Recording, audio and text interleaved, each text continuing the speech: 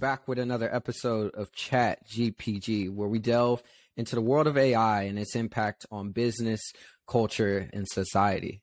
And this week, we got some very exciting stories that we're going to dive into, but we're going to be unpacking a new app that just rolled out that's giving the power of a variety of different AI models into the hands of millions. We're going to talk about one research lab's impact in the world of biology and just science. And then we'll dive into a few tools that will help creators create more high quality work. And without wasting any more time, let's get into the first story. Yeah, let's do it. I had a really fun time digging into this Quora story. So first off, have you ever used Quora before? Are you familiar with the product? Are you a user? I'm familiar, but it's not a product that I use quite frequently. So a little bit of introduction. So I'll give some backstory. So Quora was started back in 2009 by Adam D'Angelo, who was one of the founders of Facebook, or Meta today. So he goes way back in the tech ecosystem, and Quora's been around just as long as Reddit has been around, actually. I think it started a year after Reddit, or around that time. And really, at its most basic fundamental use case, it is a simple way for users to collaborate by editing questions and commenting on answers submitted by other users. So think about it like, hey, you want to know, what's the best software for you to download on your new gaming PC, for example. And so you may have other people who are in the community who may be experts in that space, who may be able to provide some context. Or maybe you have a question about combining your taxes because you just got married. Similar things. So you can get some expert opinions, multiple opinions for specific questions. They have over 400 million monthly active users, which is insane. Wow. I didn't even know they were doing numbers like that. That's pretty good. And in December, they publicly announced Poe, which is a new mobile app that leverages AI to answer questions for users. So instead of having to post a question and wait for a human expert to respond in maybe 30 minutes or 3 hours or 3 days, you can now get an instant answer to your question. And so they publicly announced it through a private beta in December. But just in the first week of February, they did a public release of Poe. So Poe is now available in the App Store for download. So this is iOS, Android? So it's only on iOS right now. They will be releasing on Android soon, according to a press release by the CEO. But right now, they're really just focused on iOS, which is pretty typical in app releases these days. But it is available right now. You can go and you can download it, create an account, and you can start posting questions. But what I really took away from just reading about the announcement of Poe, but also reading the press release from the CEO, is how he's actually thinking about Poe in a grander context of Quora strategy. And so there was a couple takeaways. So one is that Poe essentially is serving as a next iteration for what Quora will start to look like. And so Poe essentially is a research tool that they're putting out into the wild and using that as like a testing ground to test how users will use it, what type of content will it create. And their goal is to basically take content created by Poe and redistribute that content back onto Quora. So as I mentioned, let's say you post a question on Quora, instead of having to wait 30 minutes or 3 hours or whatever the case, you can imagine you can start getting instantaneous answers directly on Quora. So those 400 million users that are already engaged in, now you can imagine the amount of content that they can get created just starts to skyrocket, which I think is pretty interesting. No, so 100%. It's acting as a content growth areas.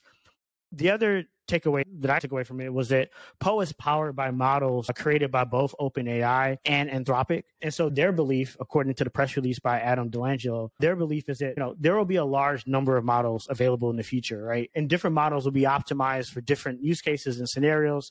And some will have access to some data that is proprietary to organizations that other organizations don't have access to. So you can imagine Quora has a big knowledge graph of over 400 million users that are asking and answering questions every single day and every month. And so that's a lot of information that is proprietary in Quora. And so you can imagine like what they can do with that information within any product they release. But what takes it even a step further is that they're opening up Poe to developers. And so developers will now be able to see the content that's created on Poe. They'll also be able to access information via an API and plug their own models into Poe. And so again, leveraging that massive knowledge base that Quora has been building up since 2009 and allowing any developer who has the skill set to basically tap into that vast knowledge base. And so super interesting what's happening over there at Quora. No, 100%, bro. Just thinking about Quora too, there's that content like growth engine, but also there's that data flywheel that's being created where they can train the AI on all those answers coming from those 400 million users they get a month. But also like the API, that is so huge because I think what the founder, his perspective on AI is pointing to is this idea of, instead of there just being like this large AGI, so general intelligence is going to be more narrow. Yep. And I think that's going to be very intriguing because Quora is in a position, either one, to provide that training data through their API, or two, provide these potential startups or anybody who creates a model access to 400 million people to test it. That's exciting, to say the least.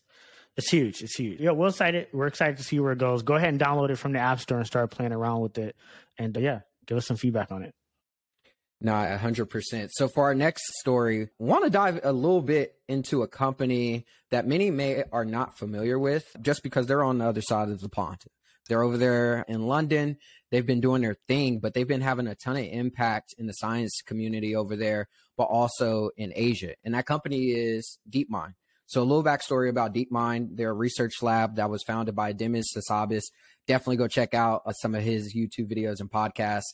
Very intriguing, very brilliant guy. And the thing I found interesting about him is he used to be ranked, he was the number 2 chess player growing up in the world. And then he just gave it up and went into the world of video games and neuroscience and things of that nature. But he founded DeepMind in 2010. They were acquired by Google in 2015. And so their approach to AI versus an open AI is they're very huge advocates of using reinforcement learning in video games to build these AI systems. So they're not actually putting them out there into the wild and testing it on people. They're doing it in like these virtual simulations. And one of the reasons why is you can think of reinforcement learning similar to training your dog. Right? If your dog does something good, you give it a treat. If it does something bad, you probably punish it. That's what they're doing there. And then video games allow you to basically train AI a lot faster. Now, the things that I found very interesting about DeepMind was there's 3 big contributions that they've made to the field of artificial intelligence so far that have done like crazy numbers. And so one is in relation to a board game called Go. I'll unpack that a little bit. And then the other one is in relation to like proteins, which is very important, and then like energy. But in 2016, they created this algorithm called AlphaGo, and it was basically an AI that played the Chinese game Go, which I didn't even know at the time, but there's 40 million people in the world that play it, and it's taught in every school in China. Like, it's required similar to like math, and they use it as a signal of like intelligence and just like mind power. So the higher ranked in Go you are in China, the more intelligent you're seen. And essentially, they created this algorithm in 2016 that was able to play against it and beat the number 1 player in the world. And what was fascinating about that as well was not only the achievement of being able to do that, but 200 million people watched that match live. Compared to, think about this, the past Super Bowl that just happened between the Eagles and Chiefs, there was 113 million people that watched that Super Bowl. So more people watch this AI play against this human. But over here in the United States, we didn't hear about it. If we're going to be honest, we did. And then their second huge accomplishment is AlphaFold, which this is an open source project that they rolled out to like biologists back in 2020.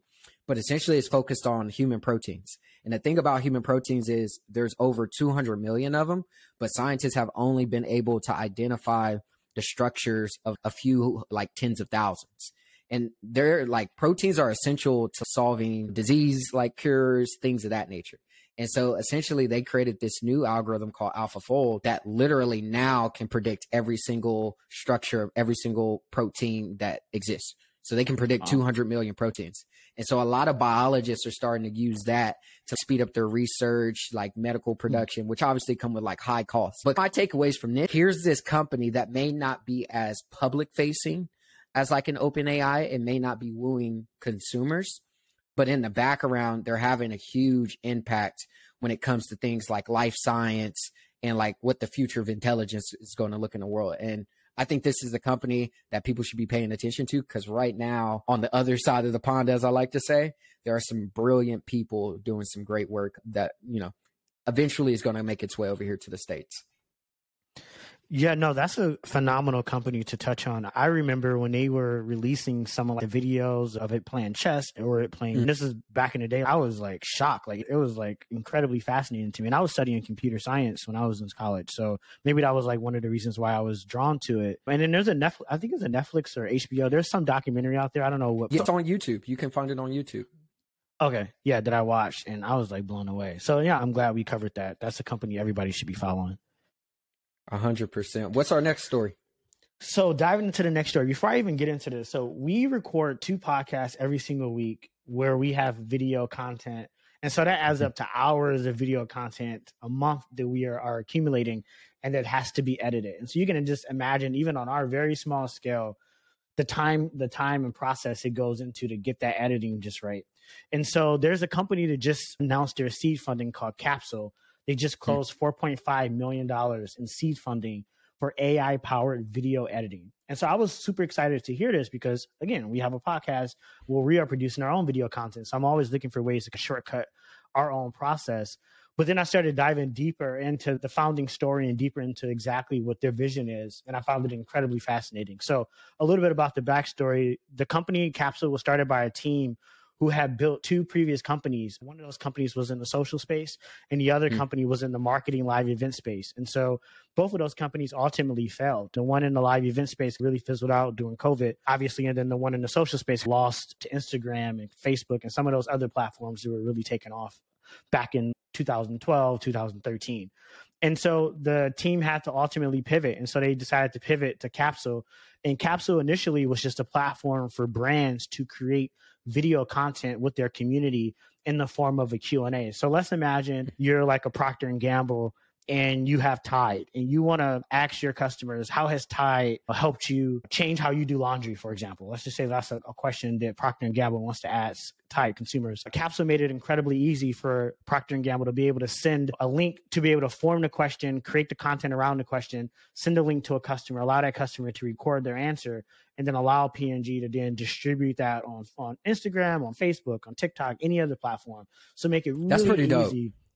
It is very dope. And you can imagine as a consumer, actual testimonials or actual content from actual customers, you can just imagine how that can just evoke your buying behavior. And so it's an incredibly useful product. And their main business model is around charging enterprise companies. So like I mentioned Procter & Gamble as an example, charging enterprise companies who want to create video content for social or any channel, but really don't want to build out these massive in-house production teams because it is incredibly expensive to do production end-to-end, especially at an enterprise scale. And so they have customers like Salesforce, customers like TED, the company that does like the public speaking, and then Snowflake. So they have some really big enterprise companies, and their marketing team and their communications team are really the 2 teams they target primarily. But my takeaways from really diving into this company is, one, why a lot of companies that we study are really tackling the model space. Like we just talked about DeepMind, who's doing some incredible work there. We spend a lot of time talking about OpenAI. We spend time talking about Anthropic, right? A lot of these companies that are going deep on the model side. This company has zero interest in owning any of the models, but instead what they believe is in bringing together the best foundational models that can make the job of a video creator 10 or 100x more productive, right? And so it goes back to that same thesis that the Quora CEO has, is that, hey, in the future, there are going to be many models available. And so this isn't about necessarily using one model or 2 models. Really, it's about finding the best model to solve your specific use case. The other thing that I took away from my research into the company was that according to a HubSpot report, demand for short form video is expected to skyrocket in 2023 compared to 2022 and 2021. And 90% of marketers, when HubSpot did a survey, 90% of marketers said they plan to maintain the current spend that they're spending on their video production, or they plan to increase that investment. And so companies want to create more short form video content, or at least maintain the spend that they're currently spending at. So they find some validity in that form of content. As Capsule sees a massive gap in the demand for this content, in the supply of talent that can produce these high quality videos without an exorbitant cost, which these enterprise companies have been spending so far. And so they're going after these enterprise companies, which again, they have been spending a lot of money to produce this content, and none of the existing solutions have really served them well. A lot of the solutions have served maybe some smaller startups or just folks that are smaller content creators, but haven't really solved it at the enterprise level, which at that level, sometimes the needs of those customers are just fundamentally different. Right. And their flagship product right now is an AI-driven post-production video editing software. So it allows these enterprise companies to upload their video content in the cloud, collaborate on that content like you would with Figma or any other cloud software, and really streamline up, edit that post-production process down by a factor of 10 to 100 sometimes. They're using models like automated speech recognition for transcribing those videos. And then they're using a diffusion model for generating B-roll images based on that transcript. And so they're doing some fascinating stuff. No, that's pretty cool. It is very cool. I was like, when I saw that, I was like, actually, that's a good idea for us to do. Are they on mobile? I don't think they're on mobile yet. I think they're primarily browser based. So you can probably access some of the content on, but like the editing and probably the raw power probably happens mainly on desktop. But I'm not sure. But I definitely want to try it out because I can see us using it. But anyway, I love that company. I love what they're doing. It's called Capsule. Definitely check it out. They're making video production so much more easier, which I think in the world that we're going in with short form is totally needed. Because it's been so expensive and time consuming thus far. They're putting the whole video editing team into everyone's pocket, basically, at a fractional of a cost and a fractional of the time. That's a great business to be in. And I think another trend just taken away from this cheat code is this idea of basically there being as many models as possible.